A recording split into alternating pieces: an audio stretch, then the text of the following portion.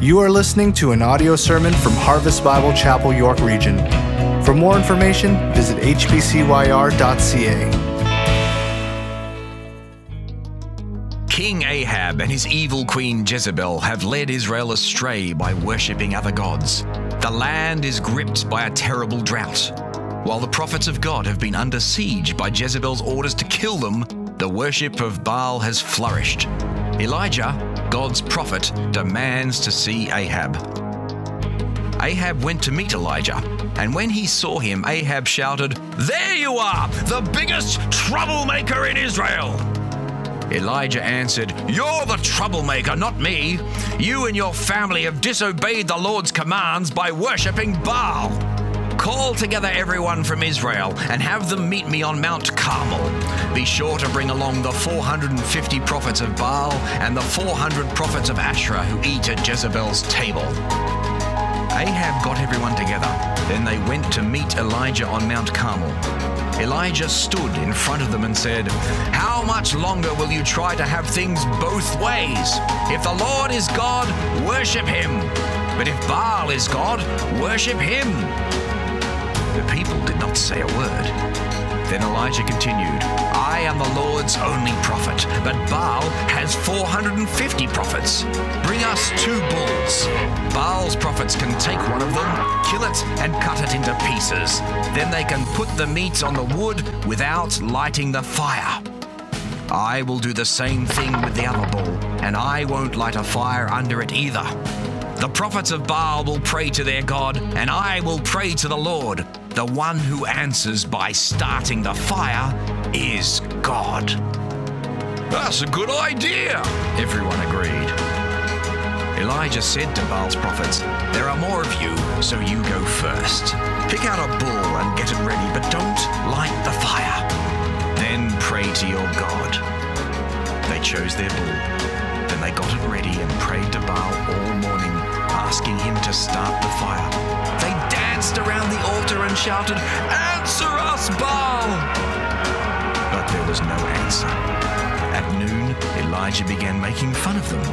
"Pray louder," he said. "Baal must be a god. Maybe he's daydreaming or using the toilet or traveling somewhere. Or maybe he's asleep and you have to wake him up."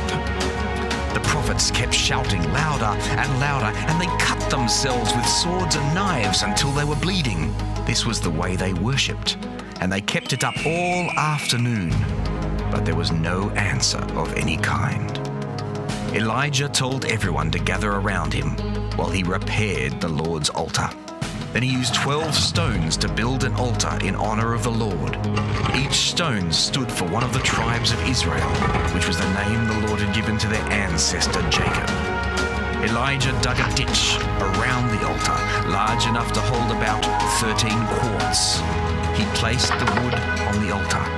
Then they cut the bull into pieces and laid the meat on the wood. He told the people, "Fill 4 large jars with water and pour it over the meat and the wood." After they did this, he told them to do it 2 more times. They did exactly as he said, until finally the water ran down the altar and filled the ditch. When it was time for the evening sacrifice, Elijah prayed, "Our Lord, you are the God of Abraham, Isaac, and Israel. Now prove that you are the God of this nation, and that I, your servant, have done this at your command. Please answer me, so that these people will know that you are the Lord God, and that you will turn their hearts back to you." The Lord immediately sent fire, and it burned up the sacrifice, the wood, and the stones. It scorched the ground everywhere around the altar and dried up every drop of water in the ditch. When the crowd saw what had happened, they all bowed down and shouted, "The Lord is God! The Lord is God!" Just then Elijah said, "Grab the prophets of Baal! Don't let any of them get away!" So the people captured the prophets and took them to the Kishon River, where Elijah killed every one of them. So now you know the narrative of our text today. It's found in 1 Kings 18. So get your Bibles out and go over to 1 Kings 18. Something else you learned today you didn't know before, and that was that Elijah had an Australian accent. And not really, but it is cute. So our message is called The Showdown at Mount Carmel. It was a winner-take-all kind of situation. I remember as a kid watching Westerns on television, and you would eventually you'd have a shootout, a showdown. And I remember the one called the OK Corral, the shootout at the OK Corral. It actually did happen. It's a statement of fact. But back in that day, the good guys wore like white hats, and the bad guys wore black hats. And at the end of the show, the white hat guys always won. But there was a showdown. It was a winner-take-all. Mount Carmel was a little bit like that. It's going to be a winner-take-all. David and Goliath was a little bit like that. Sometimes you have these in your home. You have these showdowns. There's going to be a winner-take-all. It can be with your strong-willed child. And you come to a point and you go, enough. And we're going to have it out, and we're going to get this figured out, but we're not going to stop until it's done. Maybe you've had to do that in your workplace. So you had to come to the place with your boss or an employee, and it's come, you know what? It's time. We're putting it all out on the table. Well, that's a little bit of what's going on here, and that's the story at Mount Carmel. It's found in 1 Kings 18. I'm going to read part of it, so let's stand together. We want to honor God as we read His Word. 1 Kings 18, and I'm going to start at verse 30. Then Elijah said to all the people, "Come near to me." And all the people came near to him, and he repaired the altar of the Lord that had been thrown down. Elijah took 12 stones, according to the number of the tribes of the sons of Jacob, to whom the word of the Lord came, saying, "Israel shall be your name."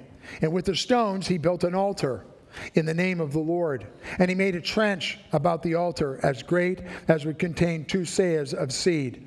And he put the wood in order and cut the bull in pieces and laid it on the wood. And he said, "Fill 4 jars with water and pour it on the burnt offering and on the wood." And he said, "Do it a second time." And they did it a second time. And he said, "Do it a third time." And they did it a third time.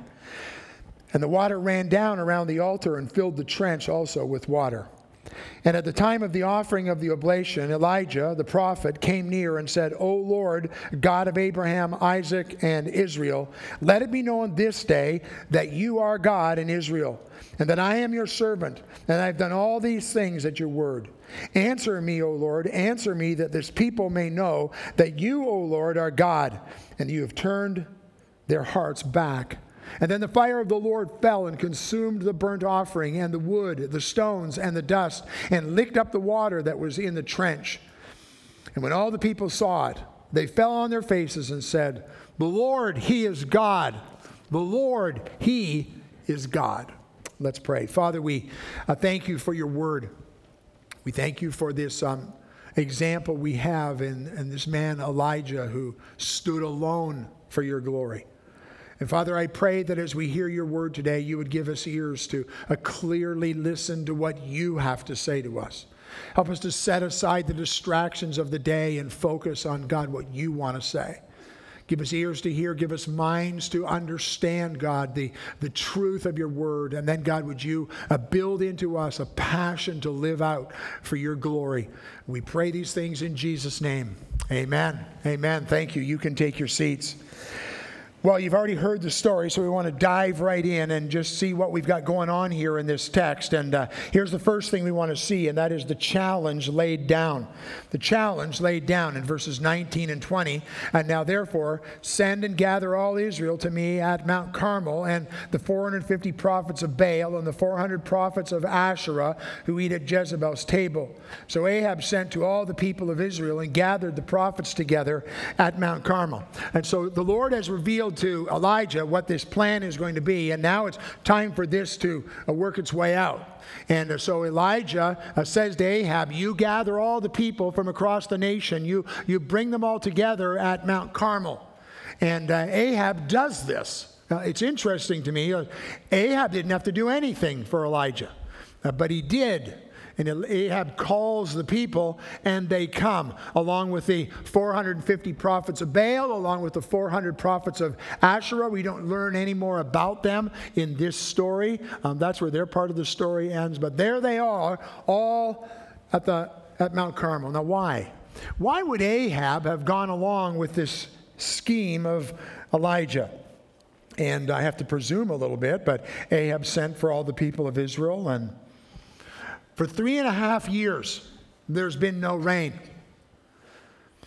Elijah was the one who brought the message to Ahab. And for 3.5 years, they've waited. 3.5 years, they've suffered. And I got to believe that finally Ahab now has Elijah in the crosshairs, and he believes, we're going to go to Mount Carmel, and one of us isn't coming back. This is going to be the end of Elijah. It says he gathered the prophets together at Mount Carmel. There was only one group of people that hated Elijah more than Ahab did, and that was the prophets of Baal. Because they'd been crying out to their God for 3 years. Ahab had been on their case. Where's the rain? Where's the rain? Where's the rain? And they'd been crying out, and they had failed as well. And so now they're at Mount Carmel as well, and they're hoping to see Elijah, and they're hoping it's the day that we're done with Elijah. In verse 21, it says, and Elijah came near to all the people and said, how long will you go limping between two opinions? If the Lord is God, follow him. But if Baal, then follow him. And the people did not answer him. There's 3 things I want us to see about the people today. And as we do that, take a look at your own heart and your own life and see maybe where the parallel is. What you need to take from this is that's my story. Shouldn't be, but that's my story. And today is the day we're going to make a change. First of all, these people, they had wandered. They had wandered all over the place. They had wandered in their spiritual walk. They had a divided allegiance. They had one foot in the God Almighty camp and one foot in the Baal camp. They were the people of Israel. They knew what they were supposed to believe, but they saw all of these other things out there, and they wanted those things as well. And so they tried to commingle these faiths together. And that's all about to come to a peak, to a point at Mount Carmel. And I got to thinking about myself and how sometimes I love all that I have in Jesus Christ and all that he has done for me, all that was accomplished on the cross so I could have saving faith, so that I could be a child of God. And yet sometimes my other foot is in the world, in the things that the world offers and the things that it brings. And maybe that's your story. Maybe that's the way you are. You like to come to church and you like to get in small group and you like to, but you have this whole other thing going on in your life and it doesn't honor the Lord and the priorities aren't right. These people were wanderers. How long will you go limping between two opinions? If the Lord is God, follow him. But if Baal, then follow him. It was a logical question that he gave to them. They were lukewarm. They had this double devotion going on. But the God of Israel was not interested in a divided devotion. God was interested in their devotion being focused on him and on him alone. How long will you dance between these two opinions? I read this week, I love the way it kind of brought it together for me. Spiritually speaking, Israel was like an unfaithful partner in a marriage who doesn't want to give up their marriage partner, but also doesn't want to give up their illicit lover.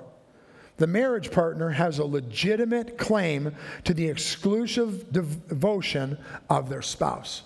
The marriage partner has a legitimate claim to the exclusive devotion of their spouse. And that's what's going on here. There's this divided loyalty. And God is about to bring that to a point. It is coming to the place where they must decide. The ancient word here for limp means to hop or dance or leap. They were jumping back and forth. One moment they're excited about the Lord, and the next moment they're excited about Baal. One moment they're excited about worshiping, the next moment they're excited about the things.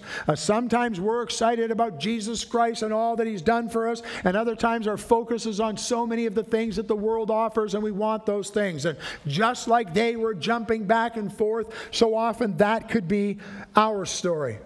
It's interesting that Elijah uses this word again in verse 26 when he talks about the prophets of Baal.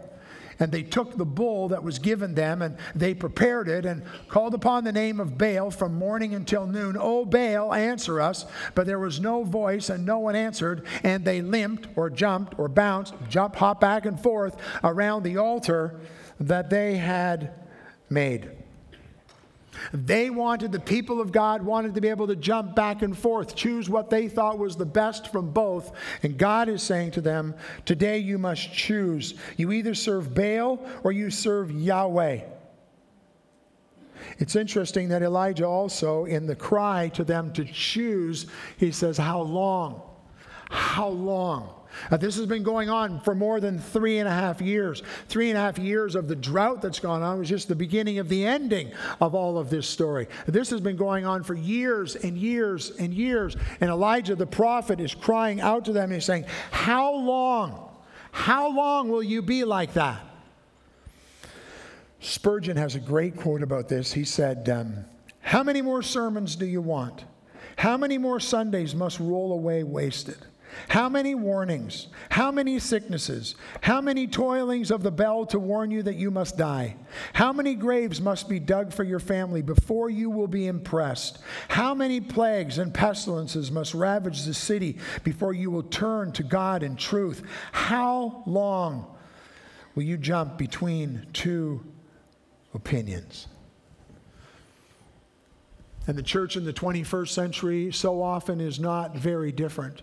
How long will we jump between two opinions? We know what God's word says, but we know what we want. And denominations across our nation and around the world are jumping back and forth as they grapple with issues like abortion and homosexuality and same-sex marriage. And they won't listen to what God's word clearly says, and they won't stand for what God's word says. And they jump back and forth trying to appease people and make people happy.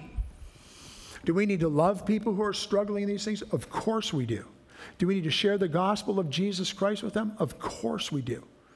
But we can't be jumping back and forth. We can't be, whatever way the wind is blowing on any given day, that's the way we're going to go. We need to take God's word and listen to what it says and do it and trust Him, even though the odds are against us, just like Elijah did. How long? How long? They wandered. Now, these people were warned. Elijah gives them a great warning. They have to make a choice. He tells them, you cannot serve two gods. You need to make your choice. And after he preaches his heart out, they didn't say anything. According to the text, there was silence. And sometimes I think people think, if we're just quiet, the pastor gets up on Sunday, the church teaches what it teaches. If we just kind of fly under the radar, it'll all go away. And God's saying it's not going to go away. There's going to be a judgment. For them, it was coming. They were about to see what God was going to do. But they were warned, and their silence was not an acceptable answer. But there is some good news, a little bit of good news, in that at least as Elijah goes on, they become willing. Look at verses 22 to 24. Then Elijah said to the people, even I only am left a prophet of the Lord, but Baal's prophets are 450 men. Let 2 bulls be given to us, and let them choose 1 bull for themselves, and cut it in pieces, and lay it on the wood, and put no fire to it. And I will prepare the other bull, and lay it on the wood, and put no fire to it. And you call upon the name of your God, and I'll call upon the name of the Lord, and the God who answers me by fire, He is God. And all the people answer, it is well spoken. So it's kind of like, it wasn't like a strong endorsement. It was like, okay, that's an acceptable plan. Elijah, if you think that's the way we should go ahead, then that's the way we will go ahead. Think about the audacity to expect God to prove Himself to His people. Say, well, okay, God, you prove yourself. This is the people of Israel. This is the people that God has chosen. This is the people that God led out of the wilderness. This is out of Egypt. This is the people that God took into the promised land. God had proven himself. And now they get as far as, well, okay, we'll see how it works out. But at least they got to the place where they were willing. Now look at Elijah in the middle of all this. In verse 22, he says, even I only, am left. Now, if you were here last week, you know I taught you that from the verses before that Obadiah had hidden 100 prophets of God from Jezebel so she wouldn't kill them.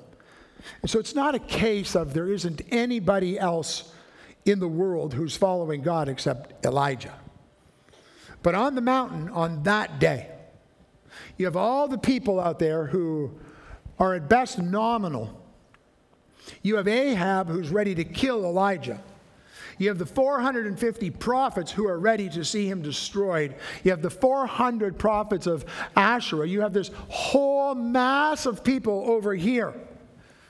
And you have Elijah over here by himself. And he felt very alone. There was no one else. He said, only I am left. And then look down to verse 24 as he rolls out what's going to happen. And you call in the name of your God, and I will call in the name of the Lord. And the God who answers by fire, he is God. The God who answers by fire, he is God. There will be an altar made by the prophets of Baal, and the wood will be put on, the animal will be put on, and you will pray, and you will pray, and you will pray. And if God sends down fire, then he is God. I will pray, I will pray, I will pray. When God sends down fire, then that'll prove that he is God. And we'll figure this thing out, who truly is God. Elijah gave every advantage that he could to the prophets of Baal. It's thought that Baal was the sky god, the lord of the weather, the sender of lightning. And through that lightning, the fire would come. If Baal were really certainly could send fire from heaven. Of course, Elijah had plenty of reason to have confidence in the Lord. The first thing I would say, he had confidence in the Lord because the Lord had expressed all of this to Elijah. Elijah hadn't just been sitting at home in his lazy boy chair wondering, well, I wonder what we should do. I wonder what we should do. Oh, I got an idea. Let's get everybody to Mount Carmel. We'll build these things and we'll call down fire. And it wasn't Elijah's idea. It was God's idea. And so when Elijah was going out doing what God called him to do, he had confidence. It's like us in our walk. When we're doing what God reveals in his word we should do, we should have great confidence that he is going to lead us, he is going to work, he is going to do his thing for his glory. Elijah had plenty of reason for confidence. And one of those reasons was because God gave him the plan. And the second reason was because God had sent down fire from heaven before. God did it in Judges 6, and God did it in 2 Chronicles chapter 7. And God is going to use Elijah. Well, the next thing we want to see in our message is the contest is played out. The contest is played out. This is a you need God to show up moment in your life. This thing is way too big for Elijah. This is too big for me. Only God can do this. But here's how it plays out. First of all, we want to see the futility of following Baal. Look at verse 26. In verse 26 it says, and they took the bull that was given them, and they prepared it, and called upon the name of Baal from morning until noon, saying, O Baal, answer us. But there was no voice, and no one answered. And they limped around the altar that they had made. The prophets of Baal were devoted to prayer. The prophets of Baal served with longing and with great passion. Yet because they did not pray to the real God, their prayer meant nothing. There was no voice. No one answered. In verse 27, we see Elijah responding a bit to that. And at noon, after many hours, a number of hours, Elijah mocked them, saying, cry aloud, for he is God. Either he's musing, or he's relieving himself, or he's on a journey, or perhaps he's asleep and must be awakened. Where is your God? You've been praying, and you've been praying, and you've been praying, and nothing has happened. Where's your God? Is he out daydreaming? Is he going to the toilet? Where is your God? Where is your God? And look down at verse 28, and they cried even more. They cried aloud and cut themselves, and after their custom with swords and lances until the blood gushed out upon them. And they cut themselves. These people were sincere. The prophets of Baal were sincere. They were passionate about what they were doing. They were devoted to it. But although they had zeal, they didn't have knowledge. Their zeal profited them nothing. The prophets of Baal were sincere, but they were sincerely wrong. Sincerity is not the standard of truth. There's lots of people who are very sincere in their faith, but their faith is not leading them to Jesus Christ. Their faith is not leading them to the cross. Their faith is not leading them to eternal life. There's a group of people who worship across the street. They are very sincere, but they're wrong. They've missed the point. They've lost sight of Jesus Christ. We live in a world where man tries to get to God or his own spirituality on their own, and they're sincere as all get out, but they're wrong. And these people were crying out to God and crying out to God and crying out to God. And no one answered, verse 29 says, and no one paid attention. The sad result of worshiping an imagery of God or of God of their own making was that no one paid attention. They had great sincerity, they had sacrifice, they had devotions, but it meant nothing. But now let's look at the faith of the prophet. We see it coming out starting in verse 30, or some more of it in verse 30. Elijah steps forward, and in verse 30 he says, Elijah said to all the people, "Come near to me." And all the people came near to him. And he repaired the altar of the Lord that had been thrown down. Come near to me. So the people have been watching. Remember, the nation was called. There's probably thousands of people there. And Elijah says, now come near to me. Now watch. You need to see, because he believed what God was going to do. And so he calls them to come near to him. They would benefit from this as they saw what God would do, and they needed to receive this benefit. They needed to see God's working because they needed to get their focus fixed on God and on God alone. Verse 30 again says he repaired the altar that the Lord that was broken down. He prepared something that once stood strong. There had been an altar on Mount Carmel. God had been worshipped there, but God isn't worshipped there anymore. And so he takes the 12 stones and he builds the altar. And then he takes a bull and it's cut and he puts it on top of the wood, on top of the altar. So we have this stone all built up, and then we have the wood all put on top, and then we have the sacrifice, the bull that's being set and put on top of that. And then he says in verse 33, fill 4 water jars with water and pour it on the burnt offering. Elijah required more of Yahweh than he did of Baal. There was no water poured on anything for those guys. And so they take the water, the 4 big jars of water, and they pour it on. Now, remember, this whole thing is about there's no water, there's a drought. And so water had great value. It was precious to them. And he goes, pour it on. So 4 jugs get poured on top. And then he goes, let's do that again. And 4 more jugs get poured on. And then let's do that again. And 4 more jugs get poured out on top. So much that it runs down and fills the ditch that they put all around the outside.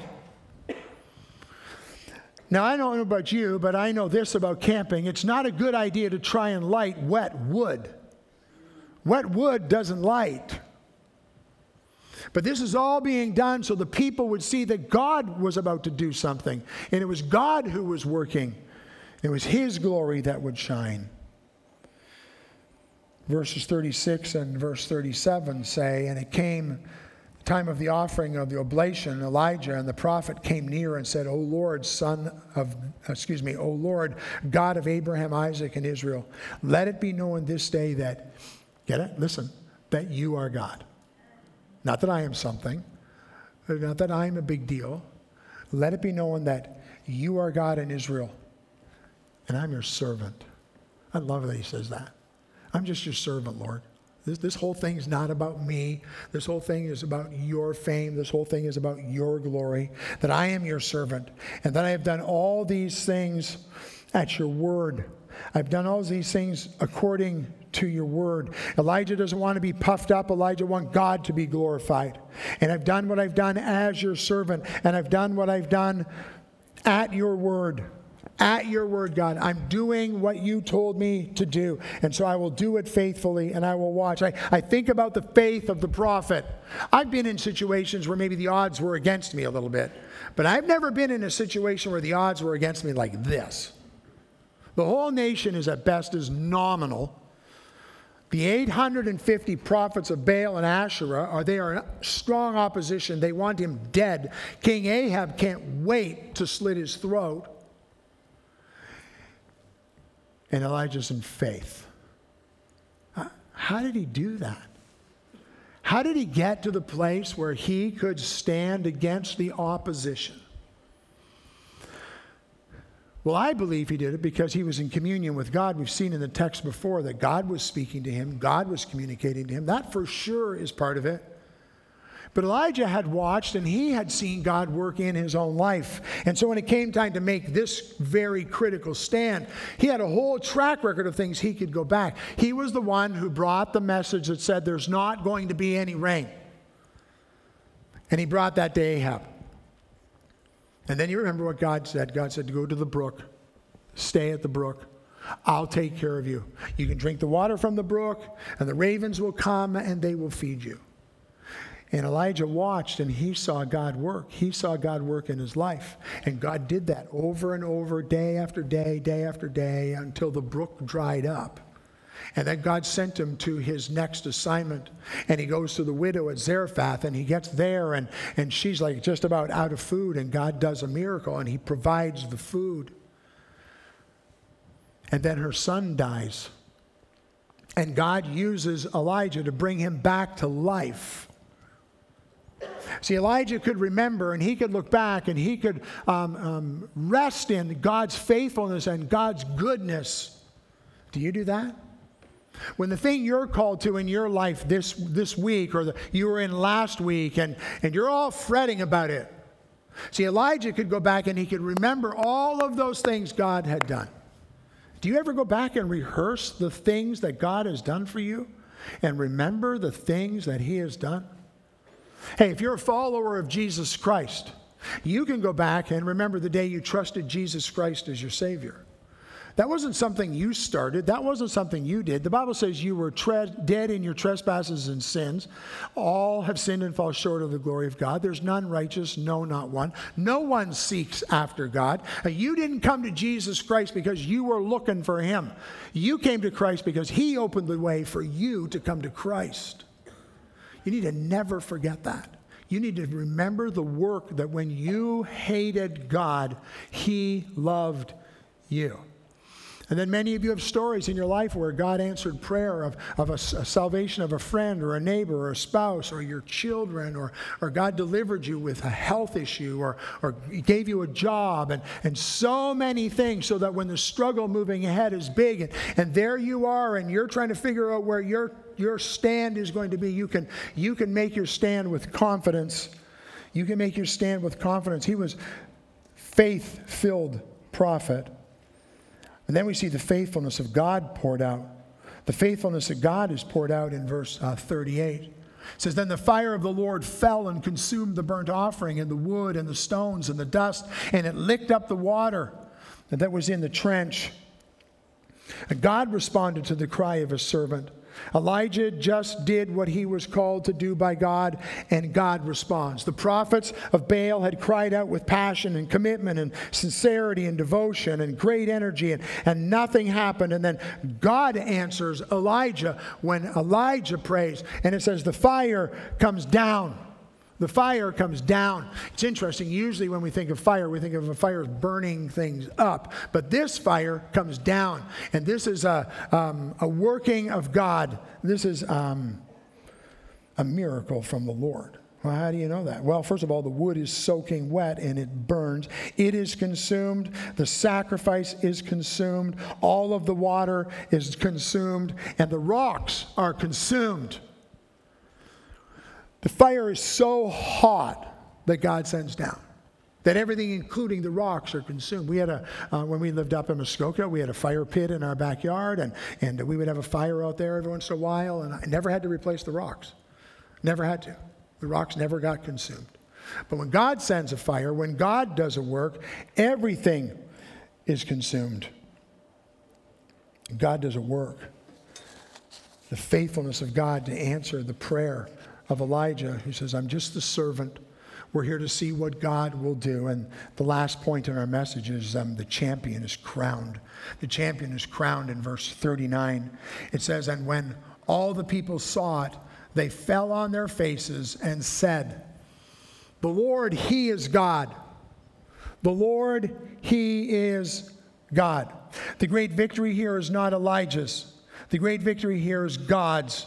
The great victor is God Himself as God works. It's so cool that in the verses before, Elijah already has the focus going in the right direction. The focus is not towards him. The focus is towards the God who will answer his prayer. And when God does, the people respond and they fall on their faces.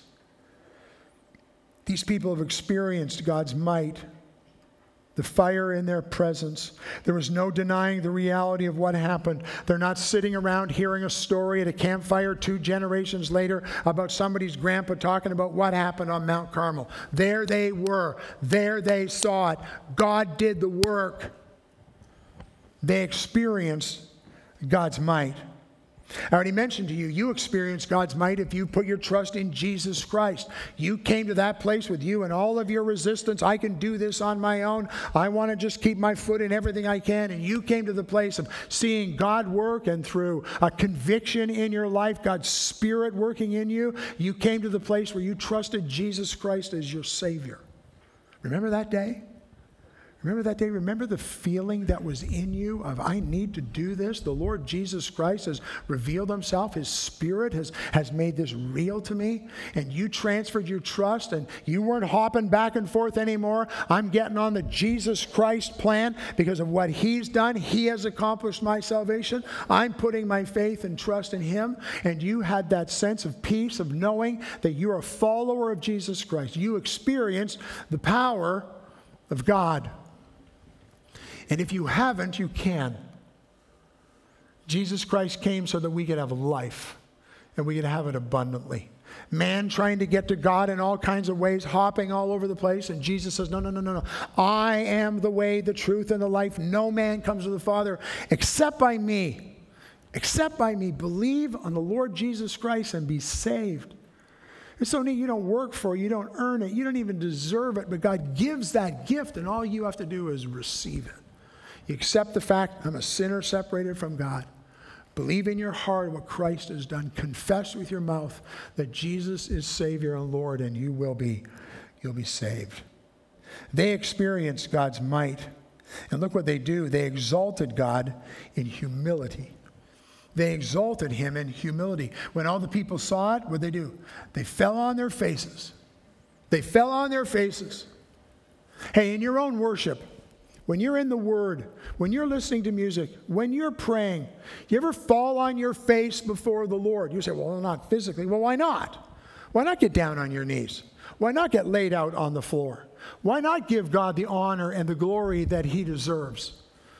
And I'm not saying you always have to do that. That can become just as ritualistic as anything else you do. But do you ever do that? Do you ever, in your heart, bow yourself before God with a, Lord, I'll do whatever you... I just saw the fire fall down. I just saw the wood consumed. I saw the sacrifice consumed. I saw the water is gone. I saw the rocks are consumed. I had that kind of experience in my life. And I'm falling before you, Lord, because you are God and you are awesome. See, that's what happens to them. They exalt God, and they do it in great humility. I wonder how much of that kind of a picture describes me or describes you. How much of that kind of a picture describes our church, in the sense of all that we have and God's blessing poured out on us is not because of schemes of man, but because of the power of God. They experienced God's might. They exalted Him in humility. And then one more thing, they exclaimed to God in praise. They exclaimed to Him in praise. They could not contain themselves. The Lord, He is God. The Lord, He is God. When God has your attention, your affection, and your allegiance, then God is satisfied with what you've given Him. And you will be satisfied with all that you have in God, in Jesus Christ. Nothing liberates a saint more than knowing you're in a place of walking close to the Lord, humble before Him, crying out, God, you are God, you are God. And when the world offers me all these things, Lord, I'm not jumping back and forth. I'm not jumping back and forth, Lord. I want what you want. I want your glory. I want your fame. I'm on my face before you, God, because you are the champion. He is the champion in this story, and He is the champion in the story of your life. And God, what you have for me, what you want for me, God, that's what I want. That's what I'm going for. And I'll humble myself and I'll praise your name. The result for them was worship. It was worship. Well, that's the end of the story, kind of, for this week. It brings us to the postscript of what goes on. And 3.5 years of drought are about to come to a close. It's not the real point of this message, but Elijah, he's crying out to God and he's praying to God, and Lord, bring the rain. He said you'd bring the rain. And he sends out 7 times someone to go look and see, are the clouds coming? Are the clouds coming? It wasn't a prayer of doubt. It was a prayer of consistency and fervency. And then they see a cloud coming, and God provides the rain, and the drought is over, and God does His work. But it's not going to be easy for Elijah. See, Elijah wasn't perfect. Just like we aren't perfect. So far in the story of Elijah, in the 4 messages we've seen His faithfulness, we've seen God work through him, we've seen Him. And after this great victory, you would think, he's on the Mount Carmel experience. And Jezebel will come along and threaten his life, and he will stumble, and he will lose focus, and he'll need to get right with the Lord, just like we do. Because he's being sanctified as well. He's being sanctified as well. God is working in him just as He does in us. So don't look at Elijah and go, oh no, well, I could never be like that. I could never. He's about to have a great big stumble. Jason's going to preach about that next week, and you're going to see the struggle that he faced and how God works and how God restores him just like He does with us. And so if you found yourself hopping around 1 foot here, 1 foot here, and you're dancing back and forth, God's ready to receive your confession and get right with Him, and He will restore you, and that's an amazing part of what God does. Well, so what? So what? You know, I've said around here for a long time, what is there in your life? The only way you can explain it is God is doing it. That was an easy one for Elijah. It was easy for him. He goes, well, I remember the brook, and I remember Zarephath, the widow, and hey, that kid, yeah, I remember that kid, and God did it kind of stories. What are the God did it kind of stories in your life? I mean, start with your salvation if you don't have anything else, but start with your salvation. Think about the people you've prayed for who've trusted Christ. Think about the job that you prayed for and God provided for you. Think about the physical situation you were going through and God answered your prayer. What is there in your life? The only way you can explain it is God is doing it. How long will you keep jumping back and forth between 2 opinions? How long? How long will you keep jumping back and forth? Well, I want the world and I want what it offers and it's so nice and all of that stuff, and you turn around and you leave Jesus in the dust. How long? How long? And when will you step up and step out in faith and trust God? And what's God placed on your heart to trust Him for today? Let's pray. Father, we thank You for Your word. We thank You for the power of Your Spirit to convict us in our walk. I pray for the person in the room right now, Lord. You've already made it very clear. I didn't tell them what it was. You told them what it was. Just like You told Elijah how he should move forward. You've already told them what the thing is they're hopping back and forth in on their life. And Lord, I pray You'd give them the courage and the boldness to deal with that. Not because of some message or some church, but because they've heard from you, Lord, today. They've had their Mount Carmel showdown, and it's time. The how long is over. It's time. For the person who's in the room who has never trusted Christ, Lord, it's time. Bring them to the place where they would turn in repentance and faith and stop trying on their own and failing and faltering all over. This would be the day that they would commit themselves, that they would accept the work of Jesus Christ, and they would walk faithfully for your glory. God, do that work, I pray, in someone's heart and life today. Do all of this, we pray, for the fame of our Savior, Jesus Christ. We pray in his name. Amen.